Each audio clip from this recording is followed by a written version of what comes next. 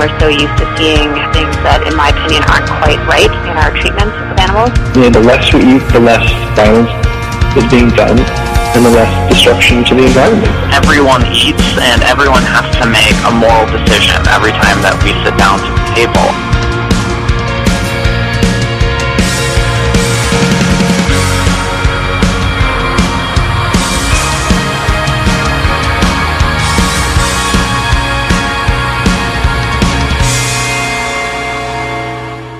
Welcome to Animal Voices, Western Canada's only radio program dedicated to animal advocacy and compassionate living. This is 100.5 FM CFRO Vancouver Co-op Radio in Vancouver, BC, Canada, unceded Musqueam, Squamish, and Tsleil-Waututh territories. Today is Friday, November 6th, 2020. I'm your host, Elise Jacobson. Thank you for joining me on this lovely autumn day. On today's show, we'll be bringing you our review and discussion of the new documentary film, There Was a Killing, which will be premiering online tomorrow. This film examines the circumstances surrounding the tragic death of activist Regan Russell, who was killed last summer when she was hit by a transport truck carrying pigs to a slaughterhouse in Burlington, Ontario. We'll also be sharing a short interview with local Vancouver activist Roy Cesano, who is one of 4 activists facing criminal charges for exposing shocking abuse of pigs at Excelsior Hog Farm in Abbotsford. And we'll be sharing exclusive footage of those activists' recent confrontation with officials from the BC SPCA. That's coming up later on in the hour, so be sure to stay tuned for that. Tomorrow, November 7th, is World Numbat Day. Now, in this part of the world, many of us are not familiar with this animal. I myself had never heard of numbats until I learned that it was World Numbat Day this weekend. The numbat is a small mammal found exclusively in one area of Australia. They look a bit like a squirrel, except with a longer, pointier snout and are a similar size. They're sometimes called banded anteaters due to the stripes across their backside and the fact that they feed on termites with their super long tongues. Numbats are critically endangered, largely due to habitat destruction, but there are several initiatives in Australia to protect them and help restore their numbers. I thought it would be nice to bring a little international awareness to this little-known endangered animal. Here's a clip from wildlife expert Tim Faulkner with fascinating facts about the numbat. G'day everyone, welcome to Animal Tales with Tim Faulkner. Today I am talking one of my top 5 favourite Aussie species. It's the numbat.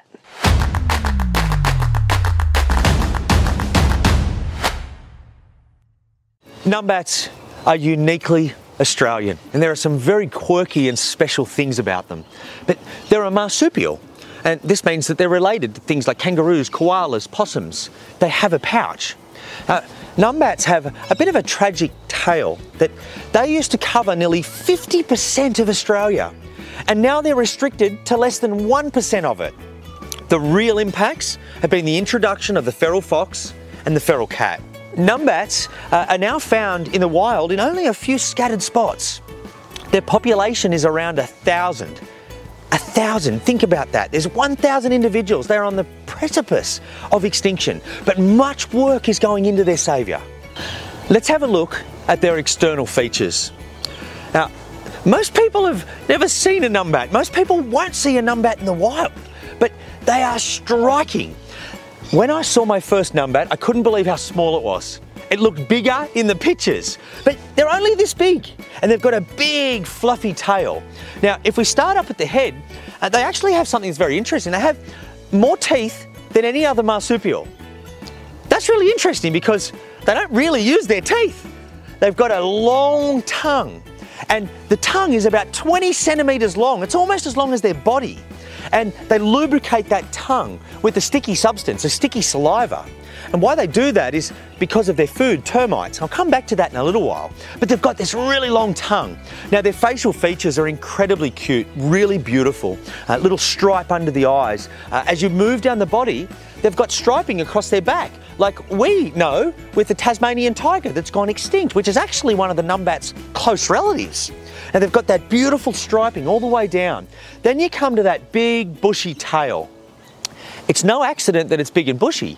And what numbats will actually do is when they move across the landscape, they put that tail up in the air and it distracts predators. Because if you're a goshawk or an eagle, and you're going to come down and take a numbat, does the numbat want you to grab its head or its tail? Its tail, of course. If you grab the tail, the numbat's got a chance to get away. And that's why it uses that big bushy tail as a distractor from the head and the important organs. Now, their feet and hands, little hands are quite dexterous. They can dig quite well, pick up bits of things.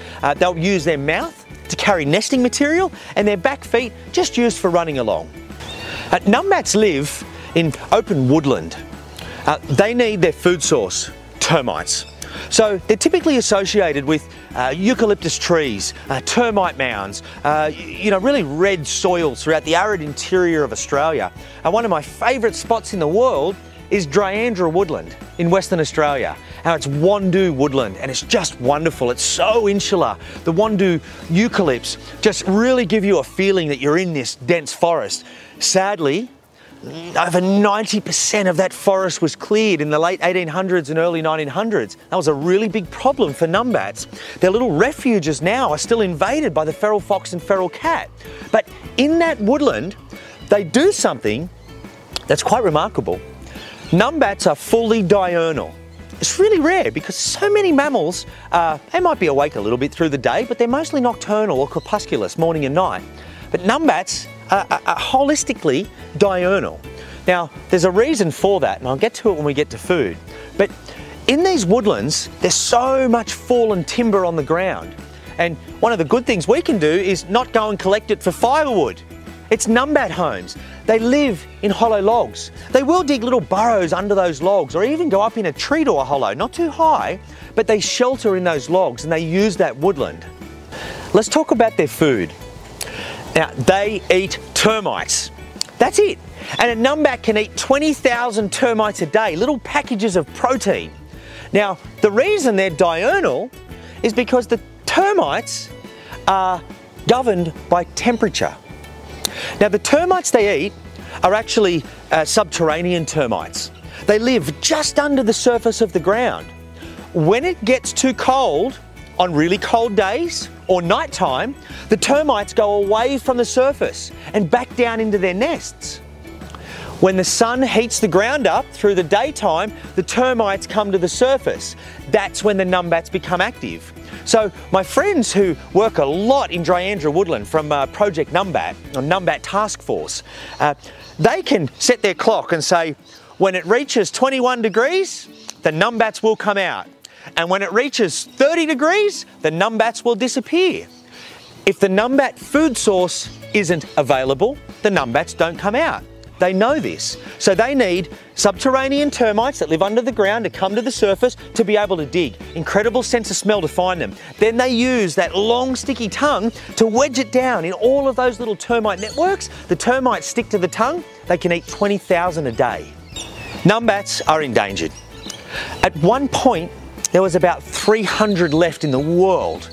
Now there's about 1,000, but they're still very fragile, so they are certainly endangered. Their big threats historically included habitat destruction. We annihilated their habitat. And now we've got the threat of the feral fox and the feral cat. There are projects that are using conservation fencing to create island sanctuaries that exclude feral predators and provide refuge and habitat for numbats. So that's numbats, and they are one of my favourite species. A marsupial that rears their young, diurnal, a 20 centimetre long tongue that eats termites, and uniquely Australian. There is nothing else like them in the world. 2 bits of homework for today. I would like you to look up Wandoo Woodland and draw me a picture of a numbat in Wandoo Woodland. Secondarily, and a little bit tougher, we hear so much about endangered pandas and endangered orangutans and endangered elephants and endangered rhinos, and they're incredible animals, don't get me wrong. But there are so many animals in Australia that most of us haven't even heard of. I would like you to look up the list of Australia's endangered species. Pick 3 that you've never heard of. Have a look at them and tell me what they are in the comments. Well, that's all for today. See you next time.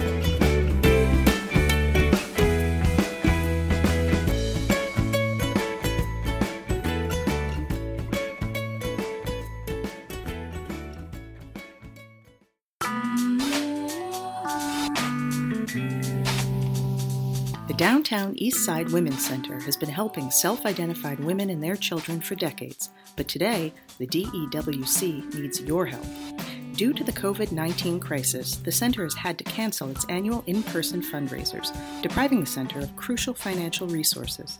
Services such as hot meals, clothing, showers, and secure mailboxes are now in jeopardy. To find out how you can help the Downtown Eastside Women's Center, please visit their website at dewc.ca. That's dewc.ca.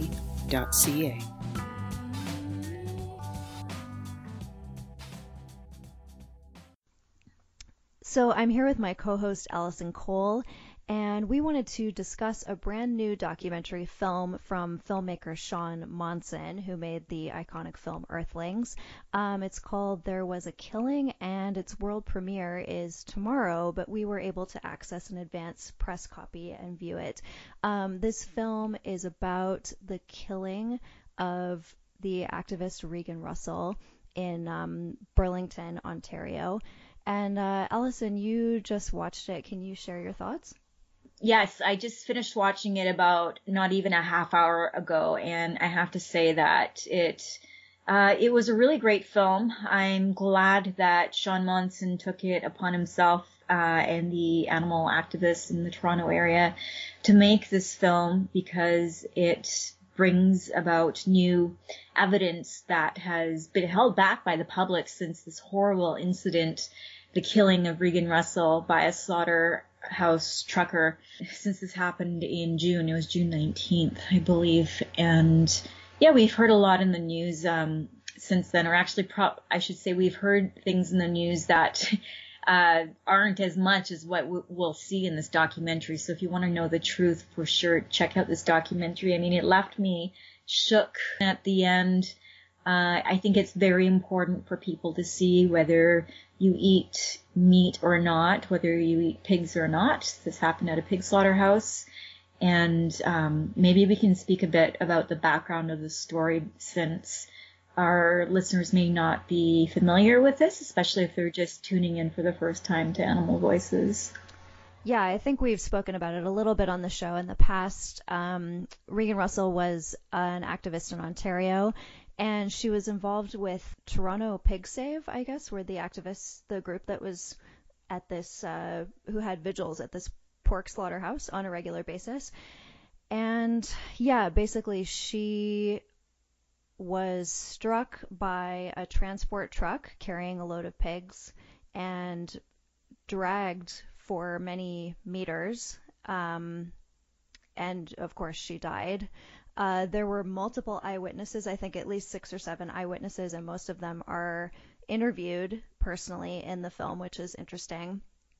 And the eyewitnesses seem to be under the impression that the driver of the truck absolutely did see Regan. He claimed in court, I guess, that he was unable to see her or was distracted or something. But apparently she was very visible. He had been sitting at the light before making the turn for several minutes, and she was standing right in the middle of this driveway. And they claimed that he accelerated toward her.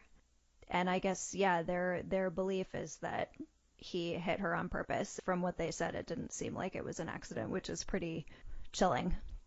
Right, and so this is what I was alluding to, is this summer in the mainstream news and from police reports, it's been said that it's not known yet whether it was intentional or not, but really from these eyewitness accounts, I really feel like they said he was looking into her eyes as he made that turn. Yeah. So that's from eyewitness accounts of people who were right there across the street. By the way, she was crossing the crosswalk with her as having the right of way, as pedestrians normally do, but the light had turned green for her, so she was on the other side of the street crossing the crosswalk to get back to her friends. And that's when she was struck, and that truck dragged more than the length of the whole truck itself before it stopped. It only stopped, one of the activists said that it only stopped because the security guard was yelling at the trucker to stop. Yeah, it was pretty horrifying. I watched the film last night, and yeah, just like you, I was deeply disturbed by it. They don't show a ton of graphic footage or anything, but yeah, They show one part. Yeah, there's one part. It's not super graphic, but it is like very, very disturbing. So that is something to keep in mind if you plan to watch the film. Use your discretion and make sure you're in an okay place mentally before you watch it. One thing that really struck me actually was that there were a number of counter protests after that happened. I guess people came out to protest on behalf of Regan and call for justice for her, and for the driver of the truck to be tried and charged. But then, people were counter protesting on behalf of the slaughterhouse, on behalf of the trucker, and some of the things. Of farmers. Exactly. Yeah, the pig farmers. And some of the things that these people were saying, the things that were on their signs, were really, really shocking to me. Just, it was just like basic human decency out the window.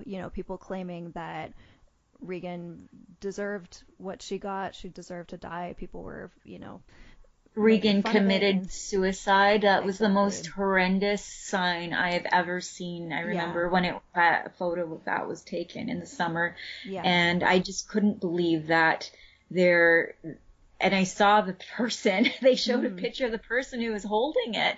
How can someone with any basic human decency even think something like that? They can't truly think that. They should watch the documentary. But to not only that, but there's also been a lot of online battles between the pro truckers, pro farmers, pro slaughter people, and animal activists since this all happened online on Facebook. I've been seeing discussions, and but it's different when you actually show up in person and show your face and actually stand there with a sign that says this poor individual. So, part of part of this film goes on to say that, and they're interviewing a former trucker himself, or a current, I can't remember, but he's giving sort of his opinions on what would have been his experience had he been, and what it's like to be a trucker, one of those really big slaughter trucks that are 73 feet long. And he says, even it's not even a matter of whose side you're on or whether you eat animals or not, but like it's just completely indecent for a person to strike. Eyewitnesses were saying that it was the loudest sound they had ever heard. Yes. Yeah, actually, I was struck by that too. The filmmaker interviewed them individually, not in a group, but almost every single one said, I thought that he hit the fence. Like, it was so loud, the impact and the crunch, and, just like, there's no way that he couldn't have heard it, even sitting in the truck, or felt it. And yeah, like you said, they had a former trucker that they were interviewing, and he said you can feel speed bumps, you can feel when you hit something in one of those trucks. And so yeah, it's just like the whole thing is absolutely appalling. You don't want to think that about people, you don't want to think that somebody would be so malicious as to hit a human being with a truck like that on purpose, or just without caring. But there are a lot of unanswered questions, I feel, based on all the information that we have and what the eyewitnesses saw and heard. And it's pretty scary. And for our listeners who aren't familiar with what Elise, you had said, their activists are there for vigils. So what is a vigil? We've spoken about it on the show many times, and I've been to quite a number of them myself, both here in Vancouver. I'm not sure if we're still having them, but for, every Saturday, activists usually meet at the Hallmark Chicken Slaughterhouse in Vancouver, East Vancouver, to bear witness to the poor chickens who are coming through in the transport trucks, and just giving them some final words of love and compassion before they see their death, and also documenting the photos. As Anita Krien says in the film, she is the founder of this movement. It's called the Animal Save Movement. In 2015, she was walking with her dog, and she she came face to face in the street with the pig transport truck, I believe, at the same place in Burlington. Yeah. And she, she was astonished to be able to look into this pig's eyes, and not just one pig, but many pigs, and to see their experience and to sympathize or even empathize with what those animals were feeling, because they are so much like us. I've been to pig vigils in LA, a number of them, and I've been to the chicken ones, but the pig ones too. There's something about pigs that there's so much, you can see so much emotion in their eyes, and their eyes look like human eyes. And so I think that's why we can read them so much, so well, compared to, say, a bird's eye, because we see how they suffer there in the trucks. We see them shaking. There was a photo that was just posted on Facebook today that I saw of, Amy Serrano posted it actually, of a huddle of, I think, 2 or 3 pigs in the slaughter truck trying to comfort each other. That's what it was. That's what she said, but she's right. That's what it was. And it's not applying our own human emotion to animals, anthropomorphizing, but that is what is happening, and you can't deny it. And so activists go to bear witness and to give some comfort, to give water to these individuals who haven't had water or any food for days. And there's been agreements at these slaughterhouses that the truckers, I know there's an agreement at Los Angeles, the slaughterhouse there in Vernon, California, and also there has been at the Hallmark Slaughterhouse, there's been agreements with the slaughterhouse and the activists that the truckers are to stay there before they go in for 2 to 3 minutes. Some truckers do not want to. This trucker, apparently in the film, it was saying that he had missed a lot of lights because he'd been sitting there for the several minutes, right? And it appears that he was really in a rush to suddenly whip around and do that illegal right turn as they've been doing.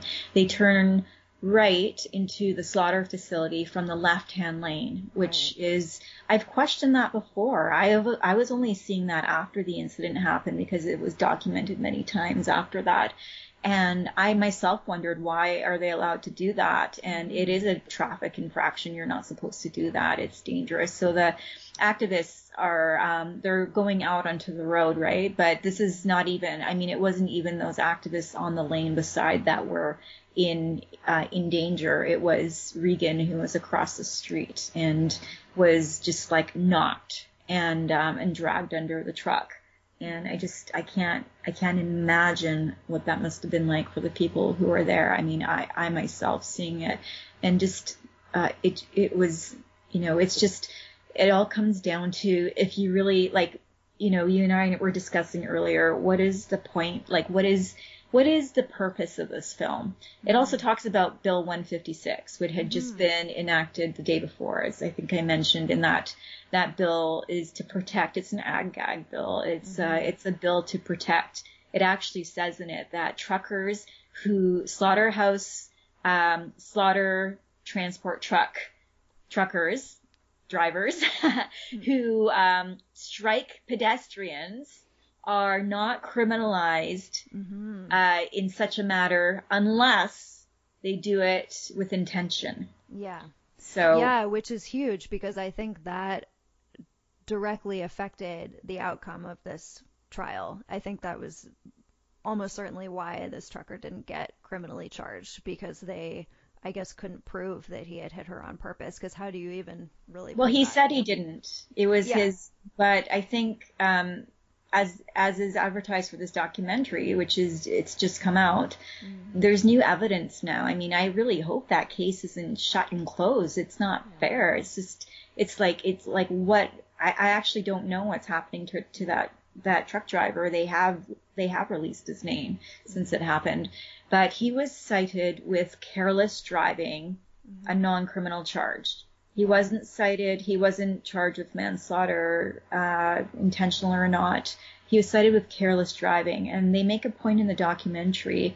Sean Monson interviews Anita Krines, who's, like I said, started this movement. It has grown to have 1,000 chapters in over 70 countries in the last 5 years. Like I said, we have chapters here in the Vancouver area, also in Langley at Fearman's Pork. They do pig vigils there. And anyways, Anita was explaining how she was actually, because one day the truck driver decided to press charges against her for feeding water to these really thirsty pigs. We all know about this story, if you're a Canadian and you keep up on the news, and we've covered it extensively on the Animal Voices show before. If you go to animalvoices.org and type in Anita, you'll see our interviews with her.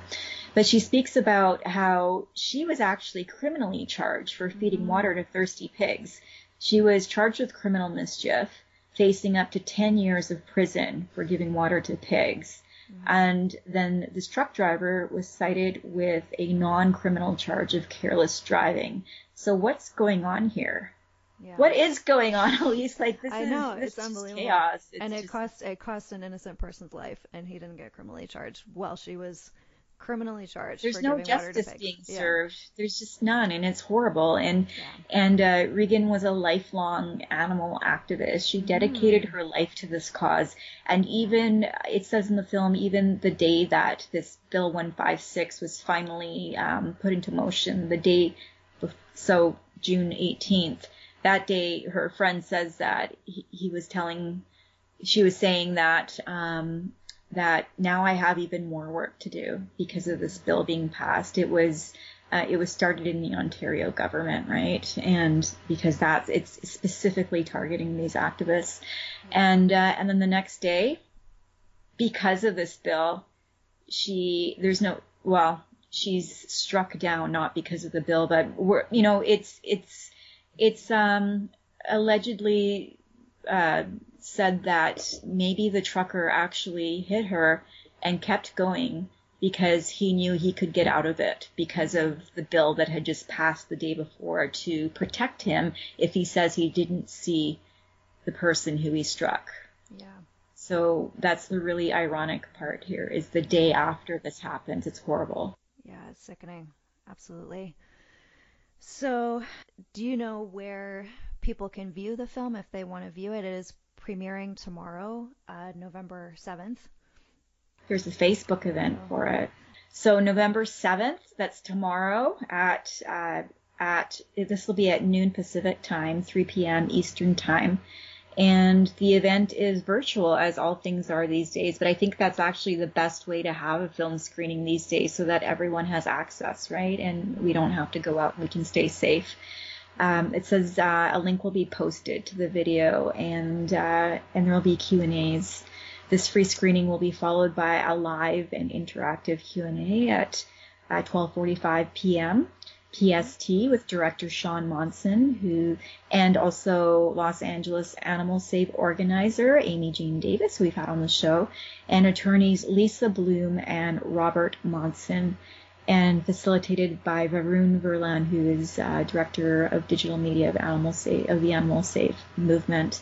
So we are posting a link to this this world premiere right now on our Facebook page, Animal Voices Vancouver, and we'll post a link to it as well on our website so that everyone has access for it. And it says here in this event that you can also learn more about Regan. There's a website for her at www.justiceforreganrussell.org. I personally want to thank Sean Monson. He's a wonderful animal activist and an award-winning filmmaker. As you mentioned, Earthlings, which has been a life-changing film for many. And it was for me, for sure. Yeah, is that why you went vegan, Elise? Yeah, it is actually. Oh, 10 years ago now. That's amazing. Yeah, so Sean's a wonderful filmmaker and activist as well, and I'm thanking him, and we're thanking also, like I had mentioned before, the eyewitnesses, the friends and colleagues of Regan. This must have been so hard for them, but they have been. I mean, they've been showing their support since this all happened. There has been so much support for justice to be served for Regan. And I really hope that, like, the story isn't over. It just can't possibly be, as we see in this film. It's only a half hour, by the way. It's really worth your time to see it, and try to get it on that world premiere. And I'm sure it'll be available otherwise afterwards. So yeah, I'm grateful that I had the chance to see it beforehand, and for us to be able to get the word out there to let people know about this really important film. Yeah, me too. Once again, the film is called There Was a Killing. You can find out information about the world premiere November 7th by visiting our Facebook page, Animal Voices Vancouver. Vancouver Cooperative Radio, CFRO, 100.5 FM. Homemade, not store-bought. SPCA has no excuse for animal abuse! Animals feel pain!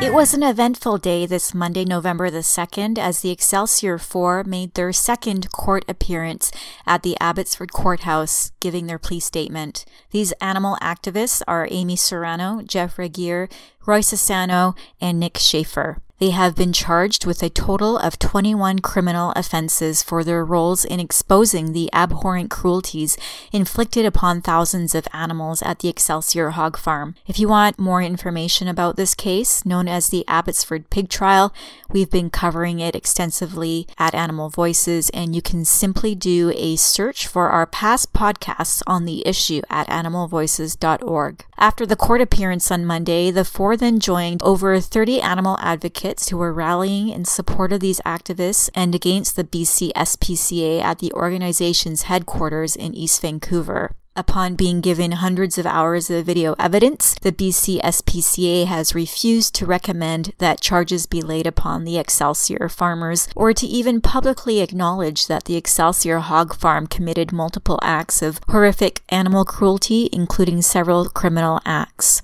While at the headquarters, as there was media present, the four decided to knock upon the door of the BC SPCA offices and were surprised to be granted a full conversation with Laurie Chortuk, the general manager of community relations, in front of our cameras. This was the first face-to-face conversation that any of them has ever had with a staff member of the BC SPCA since this all started a year and a half ago. And we at Animal Voices were the only ones to video record this full heated conversation. You can watch that 19-minute video on our Facebook page, Animal Voices Vancouver, or at animalvoices.org. But right now, I am just going to play a clip from the beginning of this exchange, which started with Laurie only wanting to speak with media, but then she just started to engage in conversation with the four, and there are many questions regarding past events between them and the BC SPCA in the quest for justice for animals. Here is the beginning of how that conversation went, starting with Roy Sassano, one of the four criminally charged.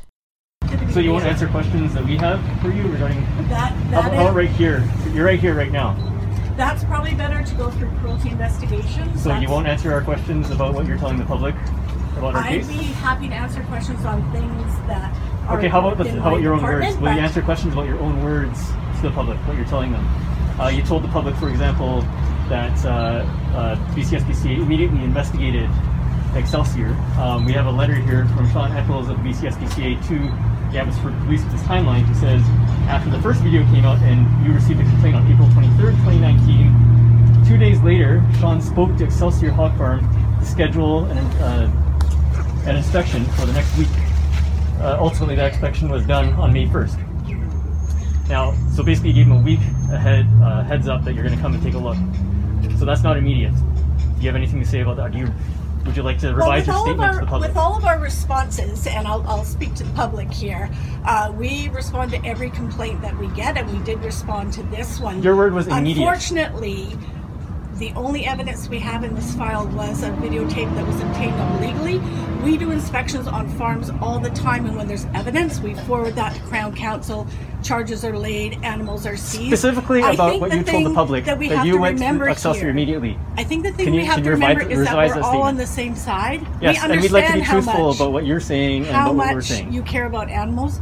we also care that much about animals. And that's why it's puzzling that instead of working together, and I think what we really want to see and what we really need your help with is we need to hold these farms accountable. And how we need to do that. Why haven't you publicly condemned Excelsior Hog Farm for the criminal animal cruelty that has taken place despite how that footage was obtained? You could have still spoken out publicly because about that. we're an enforcement agency. We can only deal with evidence. Why and haven't so you what pressured we want BC to Court do to remove Excelsior's owner, Ray Benedict, from their board of directors?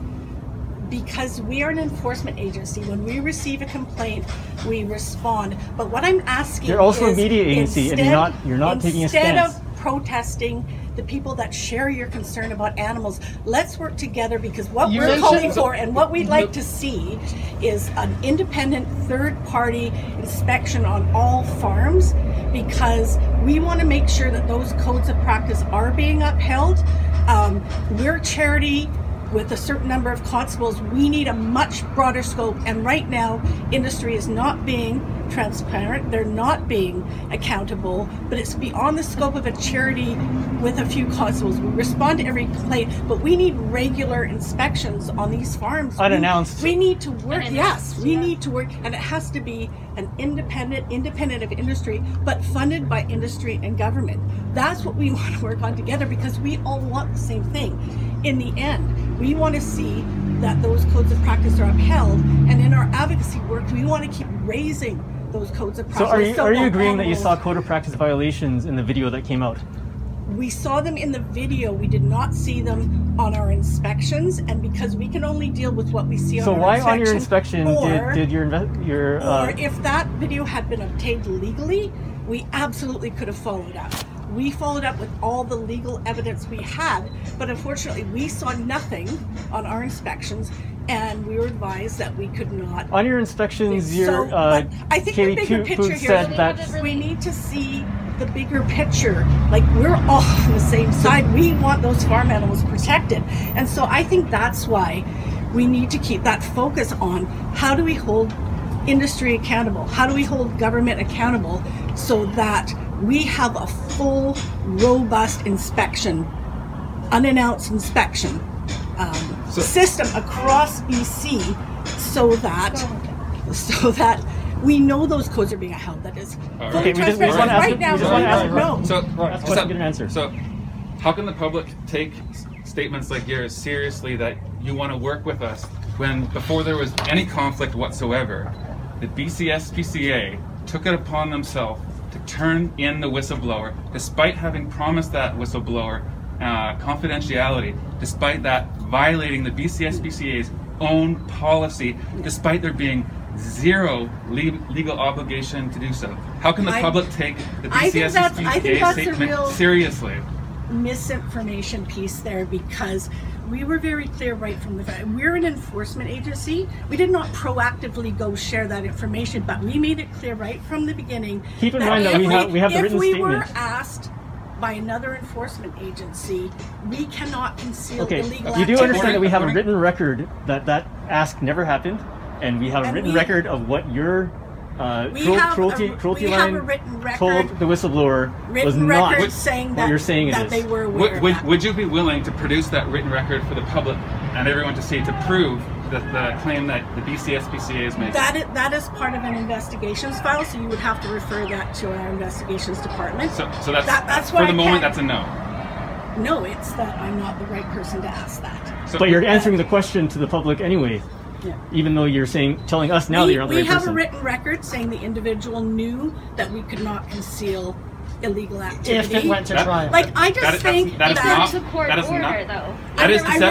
That is not what the BCSPCA's policy is. Is that we're the all on the same BCSPCA's side. Policy said, and what the whistleblower was promised, was that the only instances under which their identity would be made, would be given out, is if there was a court order for the BCSPCA to give that up, or if the BCSPCA had pursued criminal animal cruelty charges and that person, the witness's name was required in order to pursue with animal cruelty charges.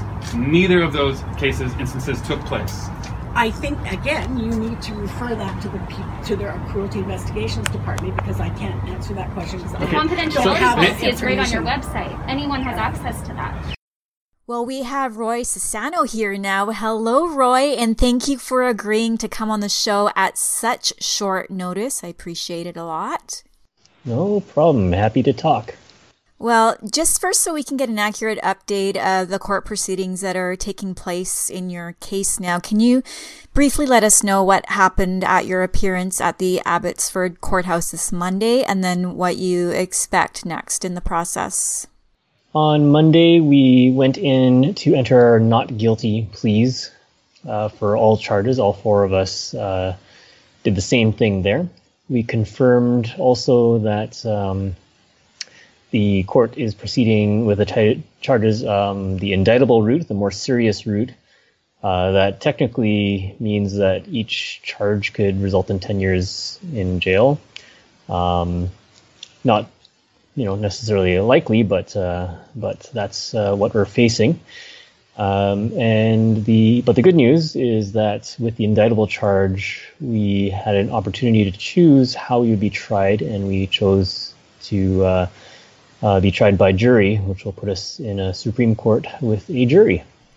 Wow. So the next thing that happens is should be December 14th, or by September 14th, we will be finding out when the trial is going to start. We're not expecting it to be very quick. We're expecting it to be in a year, but we'll see what happens.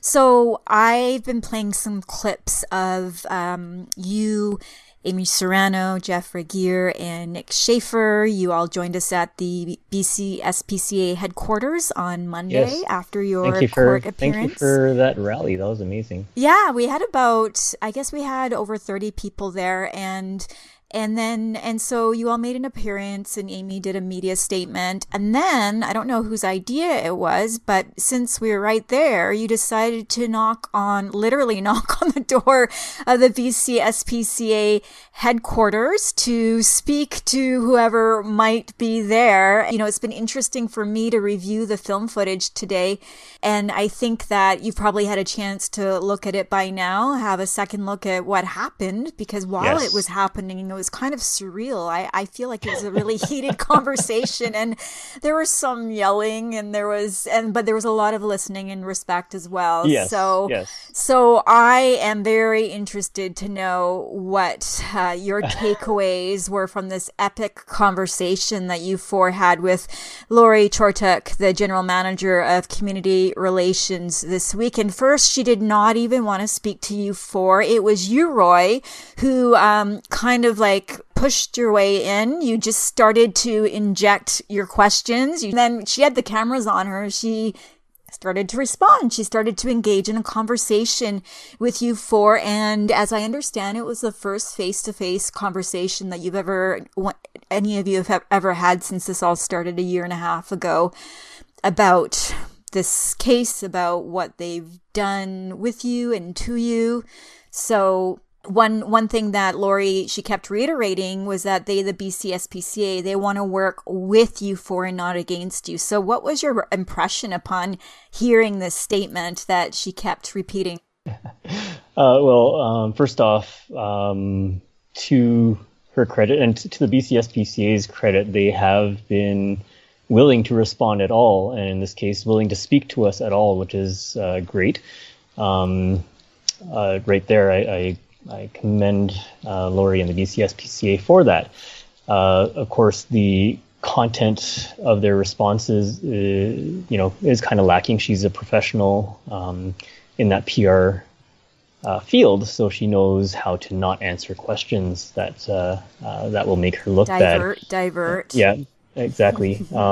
Which, I think you've learned, I've learned, we all know that's the way you play it, whatever. I shy away from playing it too hard if there's a specific question, specific answer. With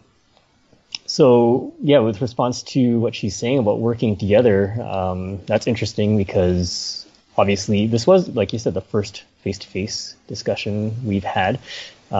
We've sent several emails to them, their board, whatever, and we always get these kind of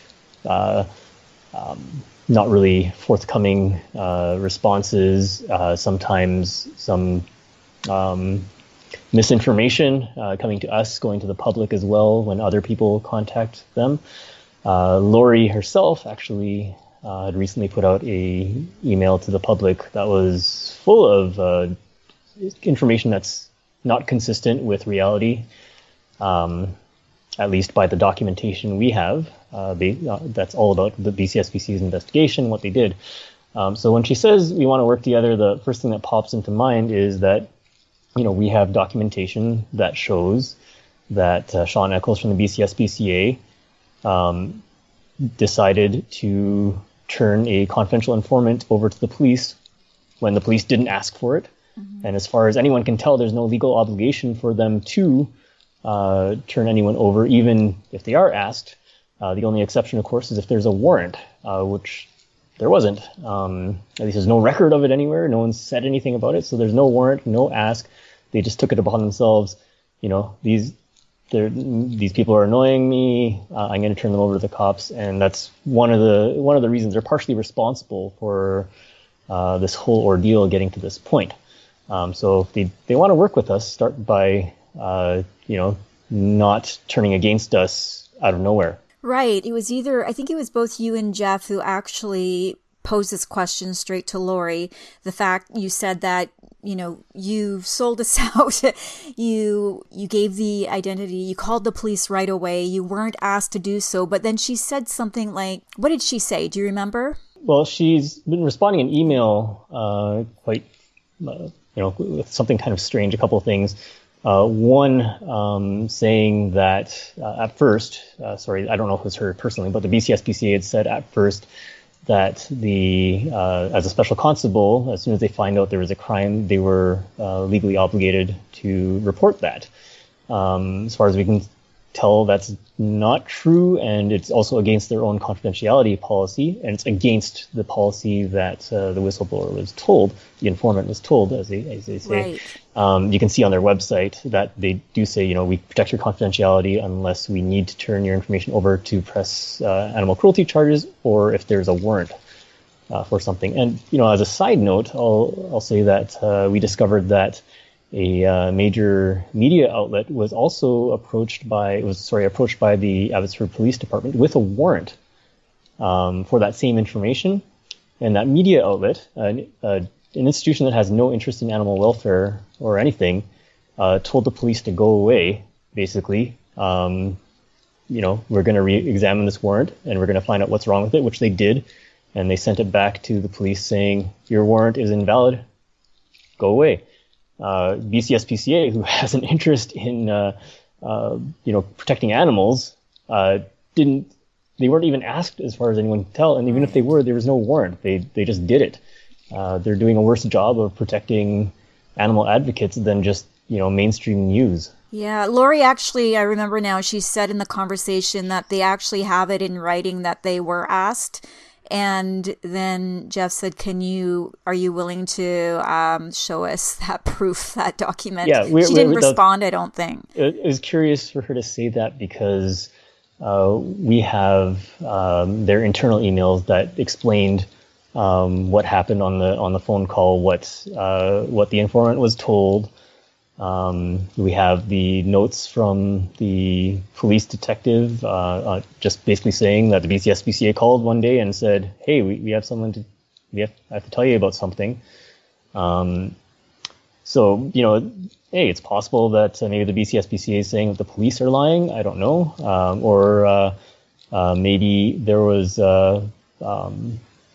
some other things that Lori or someone high up was told about, but as in the written record in the email internally from the BCSPCA, where there's a summary of the conversations with this informant and the BCSPCA, they said exactly what they say on their website, which is, we protect your confidentiality unless there's a warrant or a court order, or if we need your information in order to pursue animal cruelty charges. And all four of you had a lot of questions for Lori, really good ones. And, I feel like all these questions had been, you just had them burning in your heart and soul for so long, and you're finally like, we get to ask. So do you feel like you received any concrete answers to any of your questions during this conversation?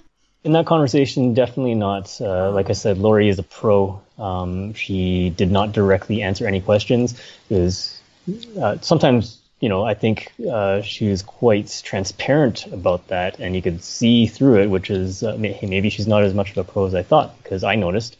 For example, she several times said, "Oh, that's a question for cruelty investigations," and she knows damn well that we and the public have been in contact with their cruelty investigations over and over, and we're getting responses from like her and Marcy, and if she's saying that, sometimes she's saying, "Oh, I can't speak to that," she'd be saying that to a question that she has answered in an email like a week ago. She's been going to the public totally fine. She's been fine going to the public last week, emailing people to say, "Hey, we investigated Excelsior right away and we found nothing." When we have documentation that shows that they waited 2 days, like April 23rd, they knew about the animal cruelty. April 25th, they phoned the BCSPCA to schedule an appointment for the next week to do the inspection. And they eventually went there on May 1st, Yeah. Excelsior was getting ready for that inspection, I'm sure, starting from the 23rd when they were first outed. And they knew that inspection was coming as of April 25th. They should have been ready for the inspection by the time we were, inside that barn. Well, I can tell you on April 28th, when I personally crossed the line to the hazmat section of the barn, there was immediately 4 dumpsters there. And what did we find in there? Dead pigs that were bleeding of all different ages.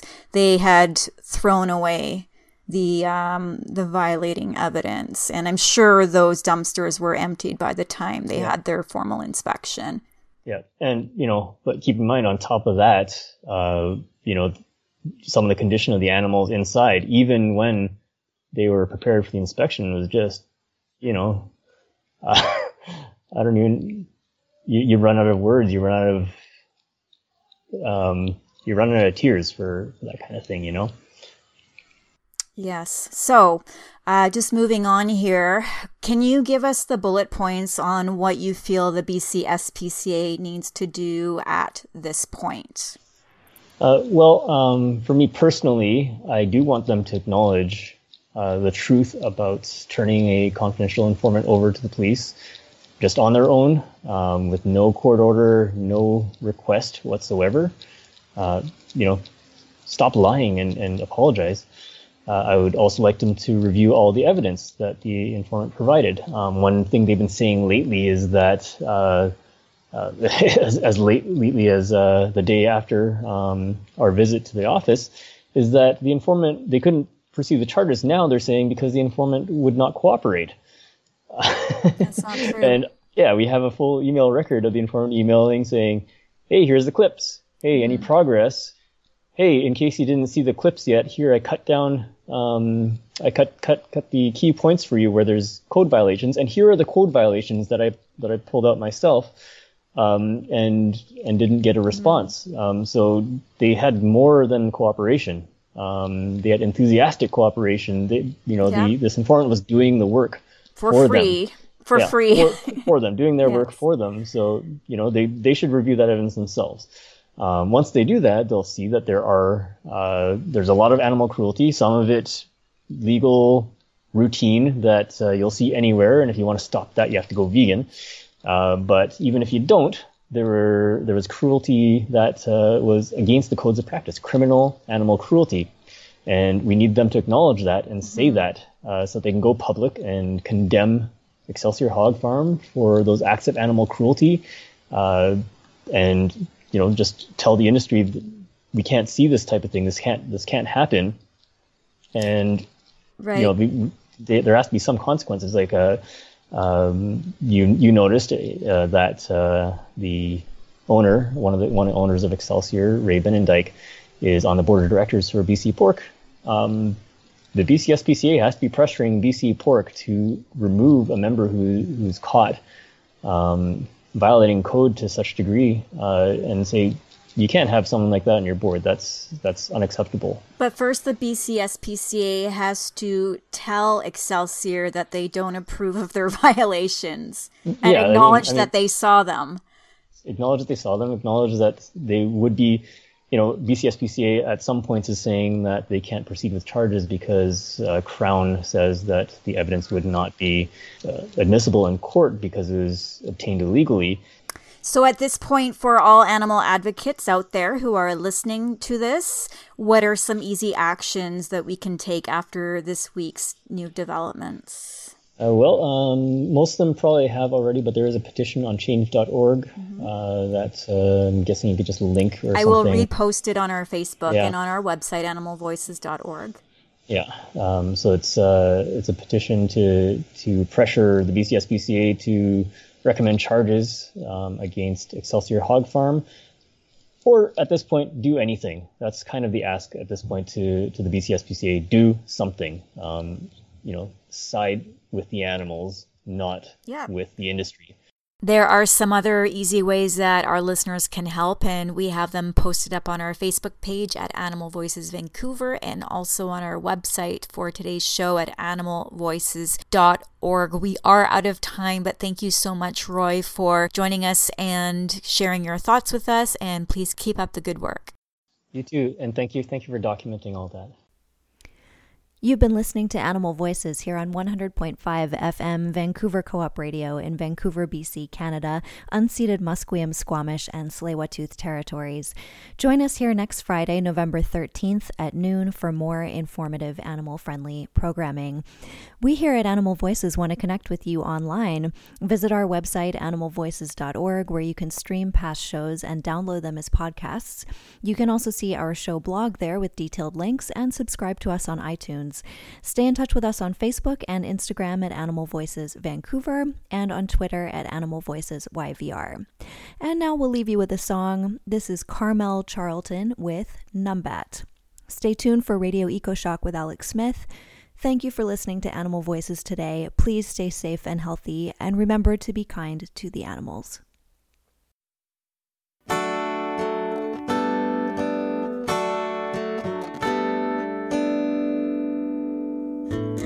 In the Wonder Woodlands, way down south, a rare little creature battles to survive, sleeping in old hollow logs, foraging for food. A big juicy termite would be nice. N-U-M-B-A-T, it's a numbat, can't you see? We'll be friends without a doubt if we keep the cats and foxes out of the habitat where the numbat lives. 4 little numbats on mother's knee, listening to stories of long ago. Before the cats and foxes came, we were free. In every woodland we could roam, and we'd say N-U-M-B-A-T, it's a numbat, can't you see? We'll be friends without a doubt if we keep the cats and foxes out of the habitat where the numbat lives. So let's bring back the numbat to forests everywhere. It's not too late, wouldn't it be great if our numbat friends were here? And we'd say N-U-M-B-A-T, it's a numbat, can't you see? We'll be friends without a doubt if we keep the cats and foxes out of the habitat where the numbat lives. N-U-M-B-A-T, it's a numbat, can't you see? We'll be friends without a doubt if we keep the cats and foxes out of the habitat where the numbat lives. Lots of stripes and a bushy tail, that's our marsupial. It'll make her come back, our little numbat, emblem of the West.